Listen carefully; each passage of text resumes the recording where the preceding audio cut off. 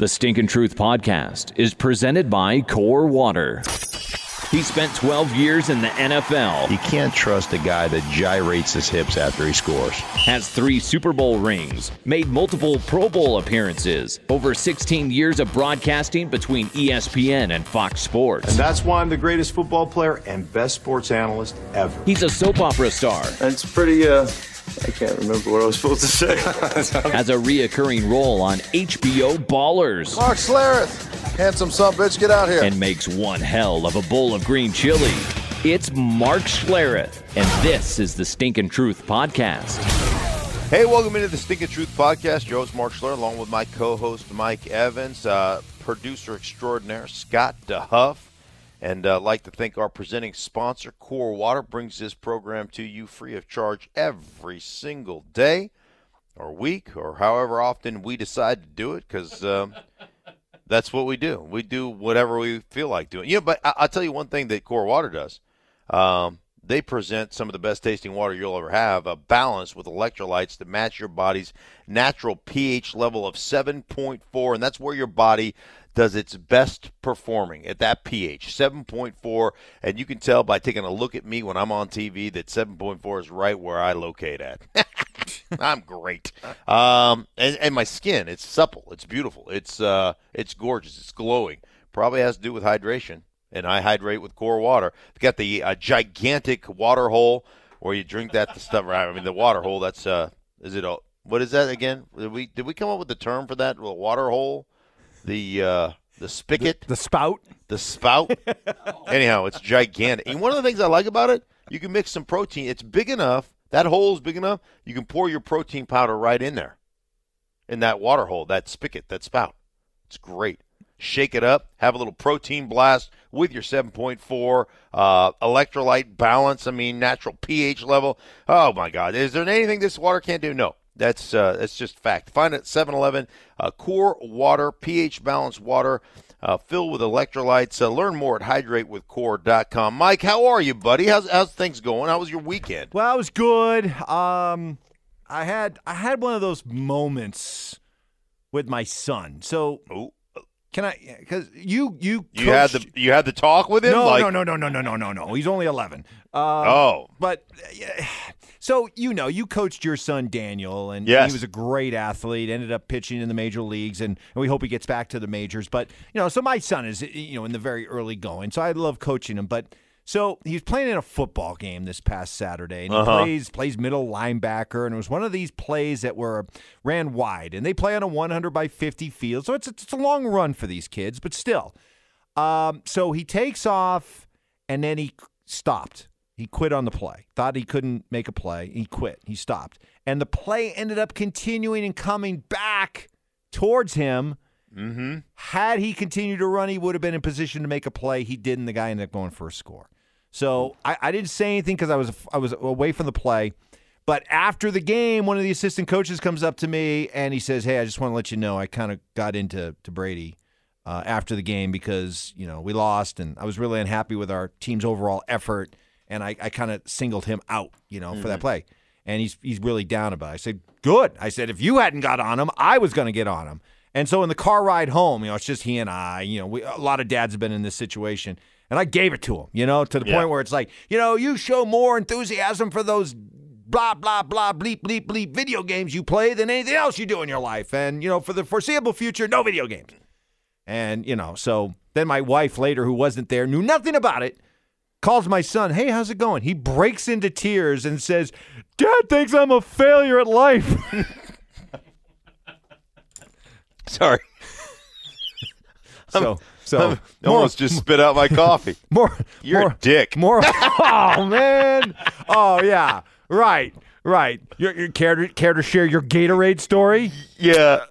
Well, first, before we even do that, this is kind of cool. I don't know if you. By the way, my son and I have since made up. Okay. Although he's still not playing the video games this week. So. Good. Well, he shouldn't. He shouldn't. You're right. You got to have passion about that stuff. I always, for me, it was always about, my son was just gifted. He was just really exceptionally talented at throwing things, broke a lot of windows, but he was just exceptionally talented that way. And so it was always about how hard you play, not about how good you are, right? That to me is how hard you play. I've seen plenty of guys who have all the talent in the world that didn't make it. But a really cool thing happened for me, and it was brought to my attention yesterday because everybody on social media started sending me this Mike Vrabel clip. And if you know Mike Vrabel, I actually played against Mike Vrabel, but Mike Vrabel is now the head coach of the Tennessee Titans. And he was talking about how he told his quarterback that he couldn't wait to see him play, Marcus Mariota, based on his practice and everything else. And people were asking kind of what was the genesis of you telling Marcus Mariota you couldn't wait to watch him play. And here's what he had to say about that. Well, it was kind of based on I first learned that because I was probably I was the overbearing dad when my kids played sports, right? And my wife gave me this book from Mark Schlereth, and I said, I can't read that whole thing. I'm not going to be able to get through that book. I'm sure it's great. I said, can you just give me the Cliff Notes? And so she's like, here's what he said. His kid was a baseball player and a good baseball player. And all he said was, I can't wait to watch you play today. Not, hey, don't strike out, don't hit a home run. Don't just say, I can't wait to watch you play today. And that's what I started going to when the boys were, 7th, 8th grade, and I needed to calm down. And so I thought he had a great week of practice. And again, I got the best seat in the house for a guy that had 400 yards total offense. And I felt like he was, I was ready to watch him play and take the practice week that he had and translate it to the game. Wow, that is cool. Honestly, I never knew you wrote a book. Yeah. What? Well, DeHuff's Googling it for me. It's called Ready, Set, Play. Right. Well, the whole genesis, it was me and a buddy of mine, and we did this project together. But it was really just like encouraging, like you're telling me about your kid, Brady, being passionate about video games. And my whole premise, the whole thought process behind writing the book was just how important it was to play with your kids and how important it was to just kind of be able to go out there and interact with your kids, and how you would never ever regret missing the last quarter of the game or the last couple innings if you're out there doing something with your kids and teaching your kids how to play. And that was kind of the thought process of the book. And what I ended up doing is just through ESPN, back when I worked at ESPN, was just soliciting a lot of people that I had run through and run across and that had become acquaintances or friends about their childhood experience when it comes to playing. And what was it about that experience that helped them have success as athletes later in life? So, we got Micah Ruzioni, and we got, Julie Foudy, and we got, like all kinds of really accomplished professional athletes, George Foreman, and so just put these kind of stories together in this book, and so that was it. But my whole thing, and you mentioned the Gatorade story, so I was that father that, I demanded a lot of my kid, mostly because he was so gifted, and it wasn't like I monitored, all like how good are you playing and all this. I just wanted effort, man. I just wanted him to be engaged in the game and to give great effort. And he had this summer where he was just, on fire. Like not only pitching, but, hitting. And he was a really good hitter. And I'll never forget. They used to call him, the other fathers nicknamed him at Little League that I coached with and that we played with. They nicknamed him the franchise. So they'd always be like, how's the franchise feeling today? Is he ready to go? That was Daniel's nickname. And so I held him accountable and kept his kind of feet on the ground, if you will, kept him grounded. So I'm coaching first base, and he ropes this double. And it is a shot. It probably doesn't leave, the ground more than 20 feet. And so he's trotting around first, admiring his handiwork, And I kid you not, that thing hits this chain link fence. And you know how sometimes they kind of bow out like something's like wrong? Yeah. It hits this chain link fence. It is like it didn't go 20 feet off the air, over the ground. You know, it was just a line shot. Hits the fence, and I kid you not, it rebounds back to the right fielder. Like, I mean, on a rope right back to him. And like he's 30 feet away from the fence, and it just goes wing right back into his mid. So he spins. And my son sees it jump back off the fence. So it careens off the fence into the right fielder's glove. And then he sees it, and now he starts running, right? Now he's like, oh, shoot. So now he starts running, and he gets thrown out. He gets thrown out at second base by about 5 feet. So I'm pissed, right? Because that's an effort issue, right? Don't go admiring your handiwork. Run. And so it takes no effort. It doesn't take talent to give great effort, right? And there was no effort involved there. So I literally, that's the third out, I literally meet him, between first base and second base, and I'm like, that effort is unacceptable. I'm hot. And, of course, I'm playing at the time, so I'm 290. I'm big, maybe 295. It's hot. My balls are sweaty, and I'm uncomfortable. Do you know what I'm saying? Yeah, you're cranky. Right. And so we get in the dugout, and I'm like, this is unacceptable, and I am like, teeth are grit, and I am pissed, right? And he's looking at me like, whatever.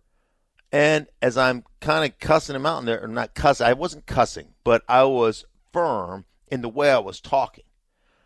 And so we got the whole dugout in there as I'm giving it to him, and he reaches over and grabs this red Gatorade and starts swilling it like he deserved, like, ooh, man, that trotting around first and getting thrown out at second will really, it'll really amp up your thirst. Like it's a commercial, right?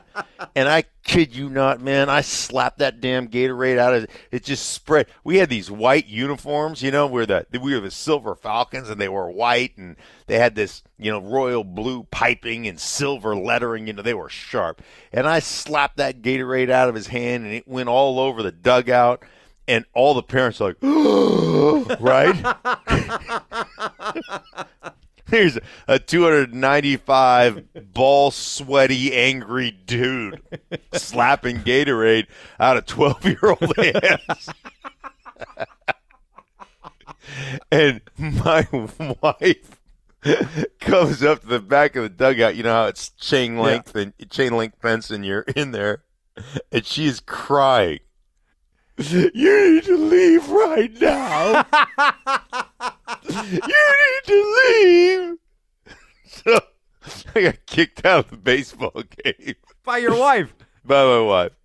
So you have to 295-pound, just head hung low, right, shoulders slouched as you make the walk of shame back to your car. Back to my truck. Get in the truck. Hot. Parents are scared to death, Big, angry, 295-pound grizzly bear.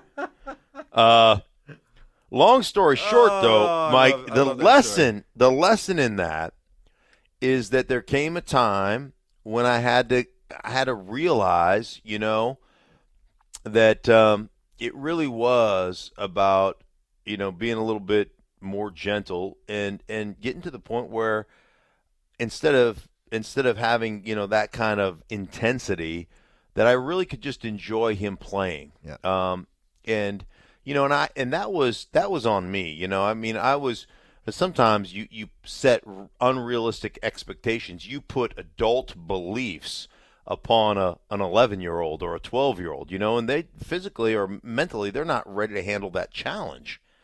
And, they can't be focused every single day because they're 12, Right. So you put these real unrealistic expectations on there. And at that point, I really stepped back and said, you know what? I just have to enjoy the ride, use those as teachable moments, but not as, I'm going to cuss you out moments. And there were way, way too many of those for me. And regrettable. I've apologized to my son 1,000 times. and he'll be the first one to tell you, had you not been that tough on me, I probably wouldn't have made it. Mm-hmm. He'll be the first one to accept responsibility for that stuff. But, I regret some of the stuff that I did because I applied my professional athlete mentality and the fact that I was playing professional sports at the time I was coaching my kid, and I essentially demanded, that kind of focus, and it was just wrong. So I appreciate, though, Vrabel. That was really cool. For me, it was an honor to have even Vrabel mention my name while he was talking about how he came to that kind of perspective. That for me, that was really, really cool. Well, you never get done learning lessons, no matter what level you get to, even the highest level of coaching. And I guess Frank Reich learned a lesson, or maybe only reaffirmed what he'd always believed and learned. Caught a lot of heat for going for it on 4th and 4 in overtime instead of punting it away and playing for the tie.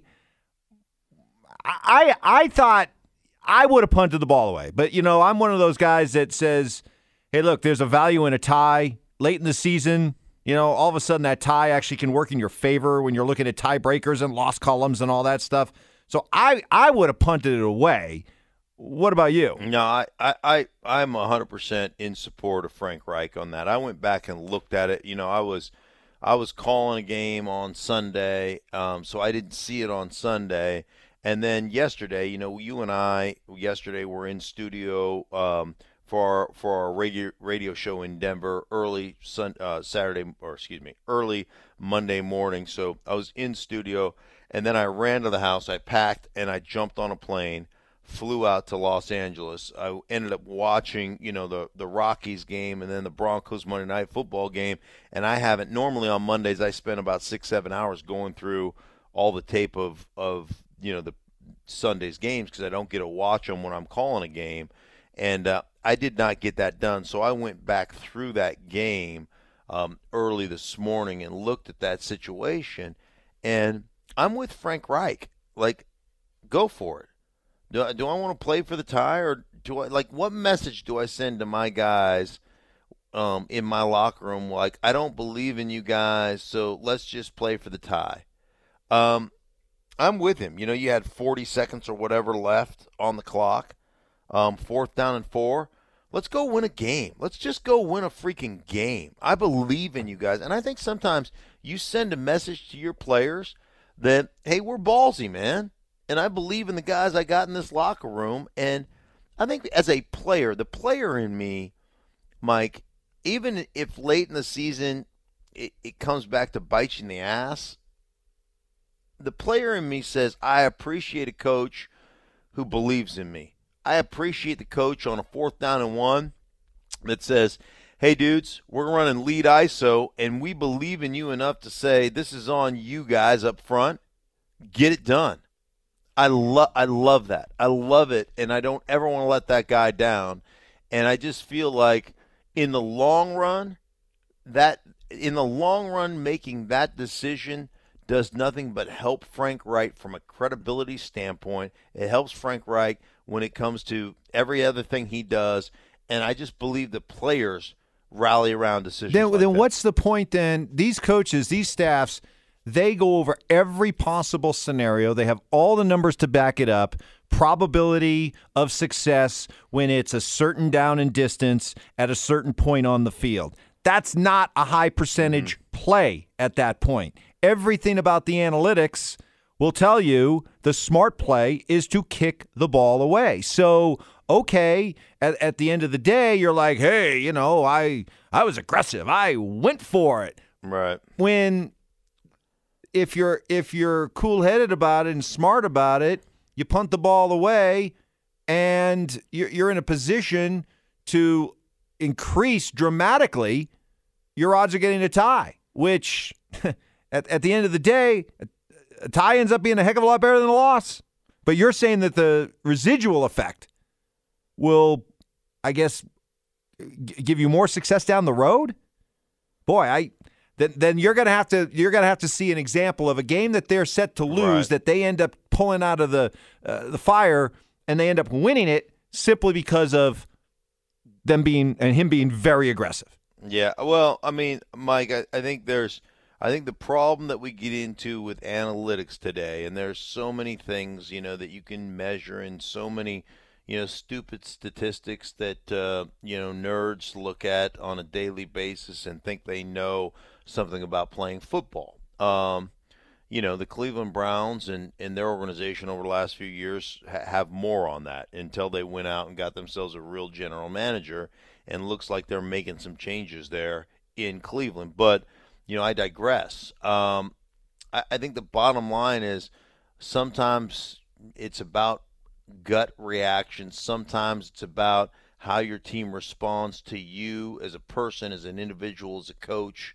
I believe there's some things that you just can't measure, and whether or not we'll see that come to fruition, whether or not we'll see kind of the fruits of that decision, play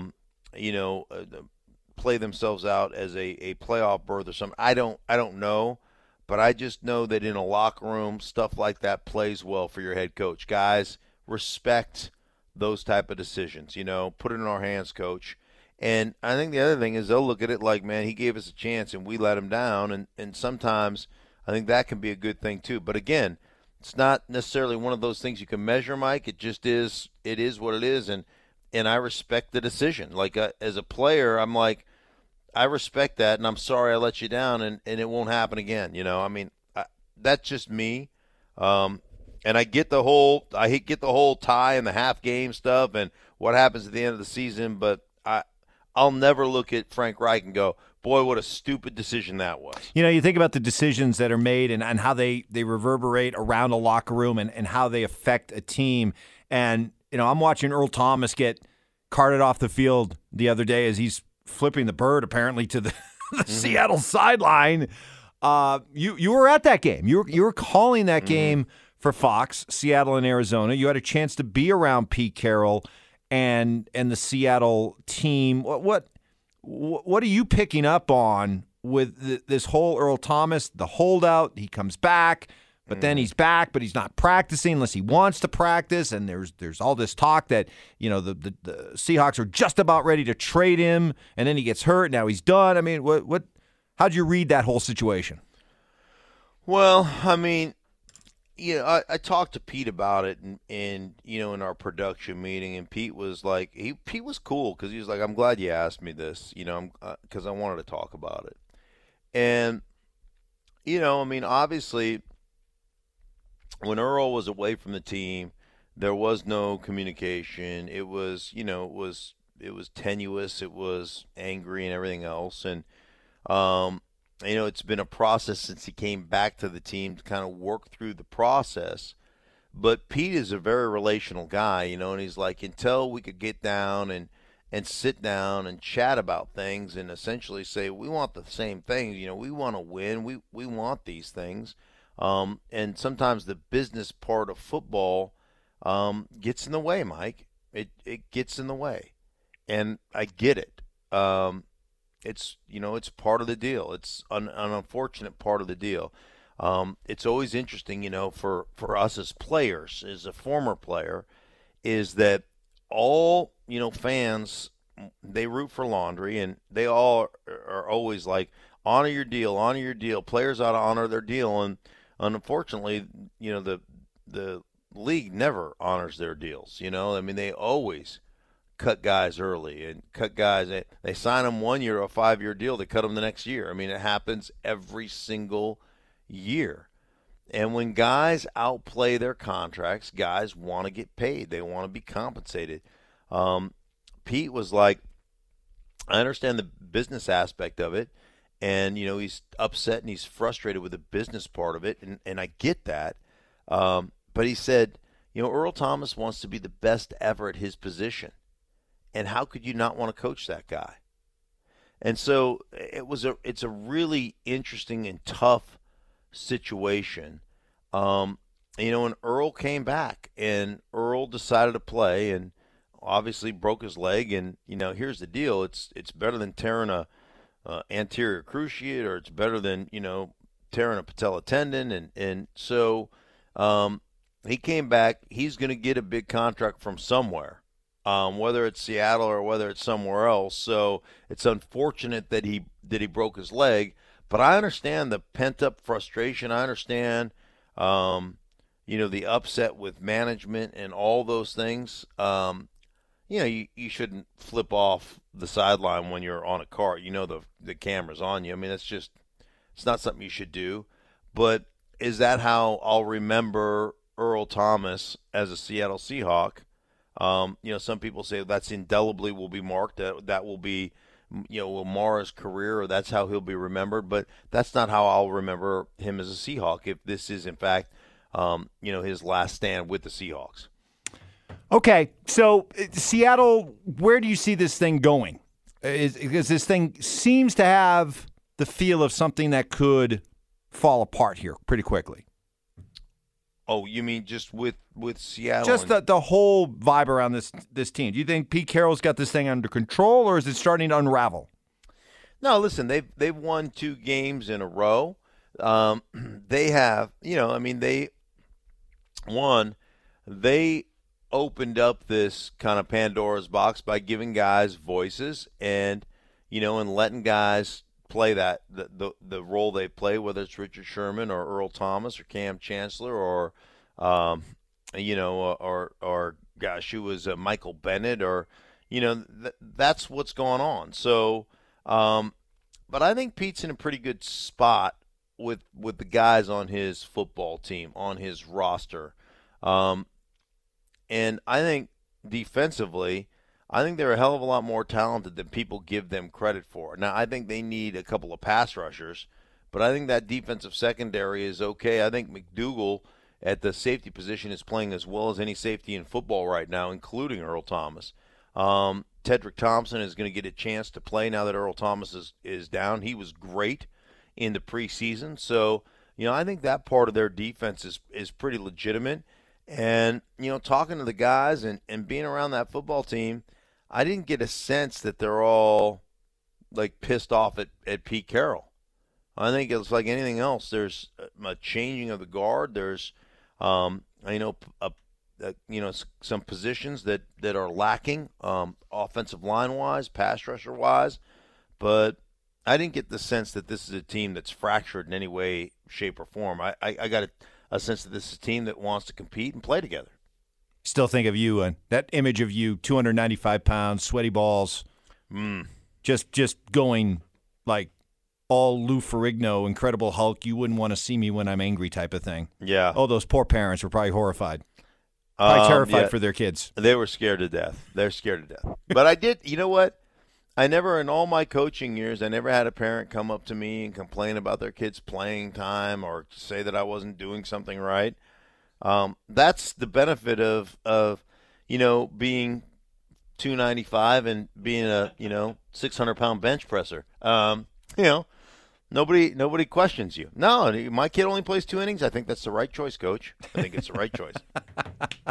Good stuff. Hey, no, that was really, you know what? Honestly, I think that's great advice for all of the dads out there like myself who are involved with our kids in youth sports. And you're right. Sometimes, I think we're trying our best to convey the right kind of messages, but sometimes you just got to remember, just go out and play, have fun, and I'm looking forward to watching you play. Leave it at that. Yeah, right? Looking forward, man. I can't wait to watch you play. Go out there and do something fun, special. How about it? No pressure. If not, I'm going to knock that Gatorade right out of your smarmy little hands. Right. And if you don't play well, I'll take away your video game. I'll smash your video game. There you go. Smash your video game. Stupid Fortnite. I'm telling you, man, I don't know. It's like a national addiction right now. Have you played it? No. But it's I mean, literally every kid that age is into it. Every kid's into it. It's nuts.